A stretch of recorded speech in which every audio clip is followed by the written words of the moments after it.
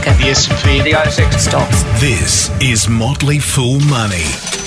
G'day Fools, I'm Scott Phillips, the Motley Fool's Chief Investment Officer here in Australia, and I'm here with our second ever in our brand new series, Motley Fool Stock of the Week. Thank you to those of you who listened and watched last week. We had a fantastic reaction. Lots of people listened to the podcast, watched the YouTube feed.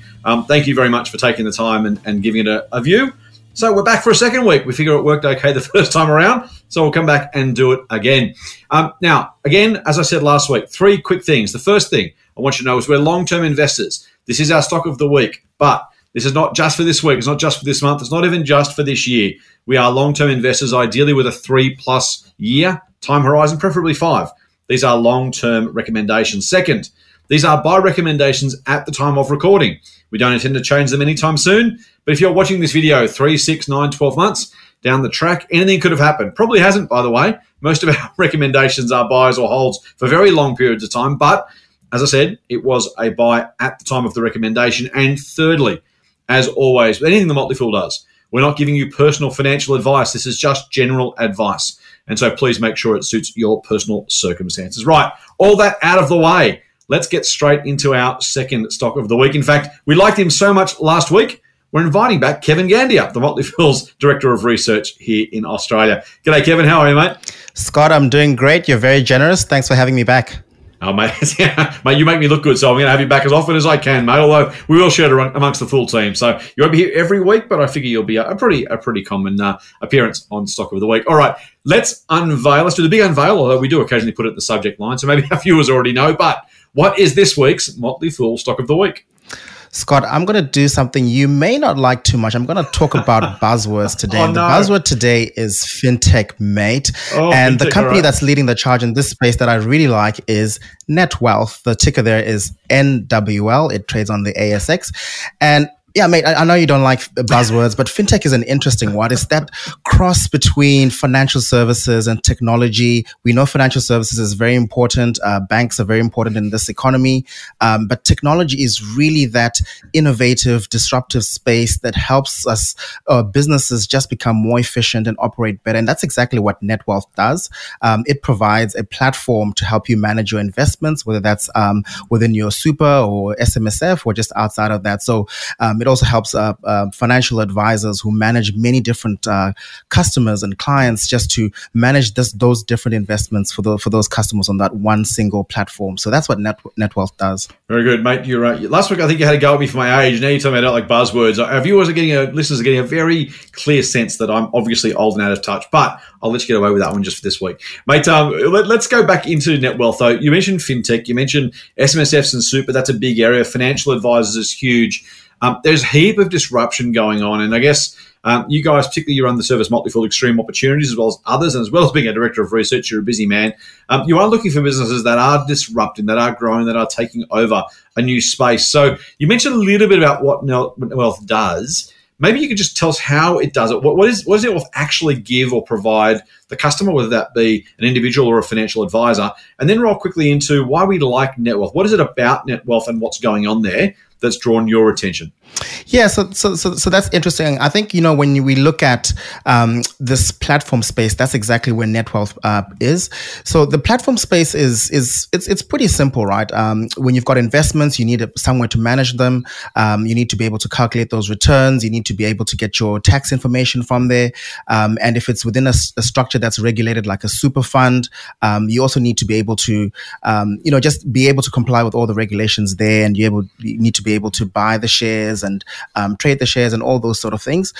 Technology really becomes important in that.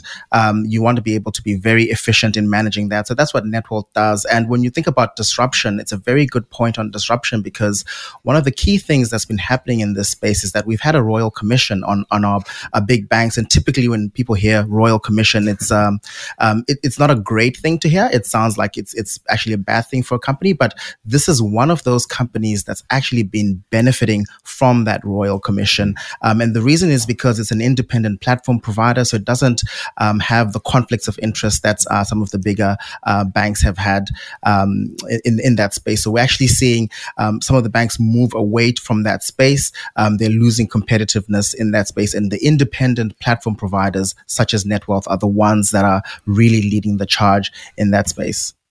Now, mate, you mentioned providers plural. I'm glad you did, because Netwealth aren't alone here. These are not the only guys providing that new technology-driven, disruptive, independent face platform in the market. There's Netwealth. There's probably at least 2 or 3 others I can think of. I won't embarrass myself by trying to remember them and name them, but I can think of at least a couple more. What is it about Netwealth in this particular space that you like in particular? Yes. So the main thing is that, for example, the first thing is that its platform has actually been rated one of the best on the market. So it's got really good technology. And when you look at its financials, they're actually investing a lot into the technology. So it just has a very, very good platform that actually works and is very efficient for its customers. So when you've got so much funds under administration, there's a lot of money floating around in Australia. That money needs a home. You really need a platform that can really support that functionality. So Netwealth has consistently been rated one of the best in this space. The other thing is that it's actually a very well-run business. So it's run by a father and son duo. They're co-managing directors. They've got a lot of stock in the business. And if you look at how the way they're managing this business, they are really managing this company for the long term. So they're making a lot of investments into just building out their core advantages, which is that technology, which is very, very powerful and very efficient. So that's really something that we like a lot. The other thing is, when we look at the structural tailwinds, I did mention there's a lot of funds in this space. Those funds are typically moving away from the traditional operators into these newer age platform providers, because they are new companies. They haven't had this tech burden from years gone by. So they've been able to just build a new platform from scratch, and they're benefiting by taking share away from those larger players. When you look at the unit economics for a company like Netwealth, it's a very profitable company. It is actually profitable. It's growing at a very steady rate, and it is the leading challenger in the space. So when we did an analysis of all the different players in the space, Netwealth was actually one of the leading companies taking share away from the big banks. So it doesn't have too much share at the moment. I think it's more in the 2 to 3% market share range. But if it can just continue to grow the way it is, it's got some really significant potential for upside going forward. It is remarkable, mate. You can take a business or a function that's been done for years and just do it a little bit differently, a little bit better. As you said, with that newness, I think about a company like Aussie Broadband in the telco space, for example, where you wouldn't have thought there was much room left for a disruptor, right? The telco space is super saturated. They're reselling the NBN. And you kind of think to yourself, well, how is it possible that anyone gets a competitive advantage in that space, particularly the little guys? But as you say, that idea of just coming from scratch, no legacy assets, no legacy culture, no legacy systems, just kind of saying to yourself, hey, if we were going to start from scratch, what would we build? That's a remarkably powerful force. It does take a bit to get escape velocity, to use the vernacular, to actually make sure you're not just getting crushed under the weight of the big incumbents. But once you do kind of achieve that, all of a sudden you have a lot that's different and better and new that customers tend to love. Absolutely. That's exactly right. And this is the way this technology space works, right? You just need to be able to build something that's fit for purpose, build something that can serve the need of customers going forward. And that can be a very powerful advantage over your competitors. Motley Fool Money. For more, go to fool.com.au/MMM. Now, mate, as we always do at the Motley Fool, we always highlight the risks of an investment. No investment thesis is 100% foolproof. We certainly know that. I've made plenty of mistakes, probably more at the Motley Fool than any other Australian analyst. Maybe all of you combined, actually, because I've been around for a while. I've made every mistake in the book, hopefully not too many twice. But there are risks with any investment. What are some of the risks when it comes to Netwealth as a buy recommendation? Yeah, so you mentioned competitors earlier. That's probably the biggest risk. It's a hotly contested space. There's just so much hanging on the balance that the legacy players are just not going to let it go very easily. So when you look at Commonwealth Bank and Westpac, they are the larger traditional players in the space. Macquarie Bank has been taking away market share from some of those larger banks, and it's actually growing at a steady rate in this space as well. And when you look at some of the newer age independent platforms, Hub24 and Premium are some of the other companies that are competing with Netwealth, trying to offer similar technology that is also quite useful. And those companies are actually growing quite well as well. So competition is a major risk in this space. We've seen pricing pressure on all the players in the space. They're obviously lowering prices to try and entice customers and financial advisors onto their platform. Lower prices are good for consumers and customers. So as a consumer, we're happy about that. But from a business perspective, it obviously just does mean that your profitability is likely to decrease over time as companies compete. And then finally, just as we are in an low interest rate environment, that has an impact on these platform providers, because there's a lot of cash that's actually left on the platforms that's waiting to be invested, and typically they invest out that cash and earn the difference between what the interest they earn on that cash and what they pay out to the consumer who's got the cash on there. So that margin just becomes squeezed as interest rates are lower. But overall, yeah, those are some of the major risks we see when we look at Netwealth. Nice, mate. So I'm liking the idea. Let's sum it up in a couple of sentences for me, mate. We've talked a lot about the opportunity, a little bit about the risks, but give me the elevator pitch. Why buy Netwealth today? Yeah, so it's pretty simple. The tailwinds are huge. They're just really, really large tailwinds. And that tailwind is basically funds that are currently sitting in a legacy platform that will look for a new home in a new age platform that's fit for purpose. And Netwealth is leading the charge in that space. The technology is really well rated. It's one of the highest rated technology platforms in the market. And these are different agencies and that are actually reviewing these platforms and coming up with a rating system. So it's not just the company saying our technology is great.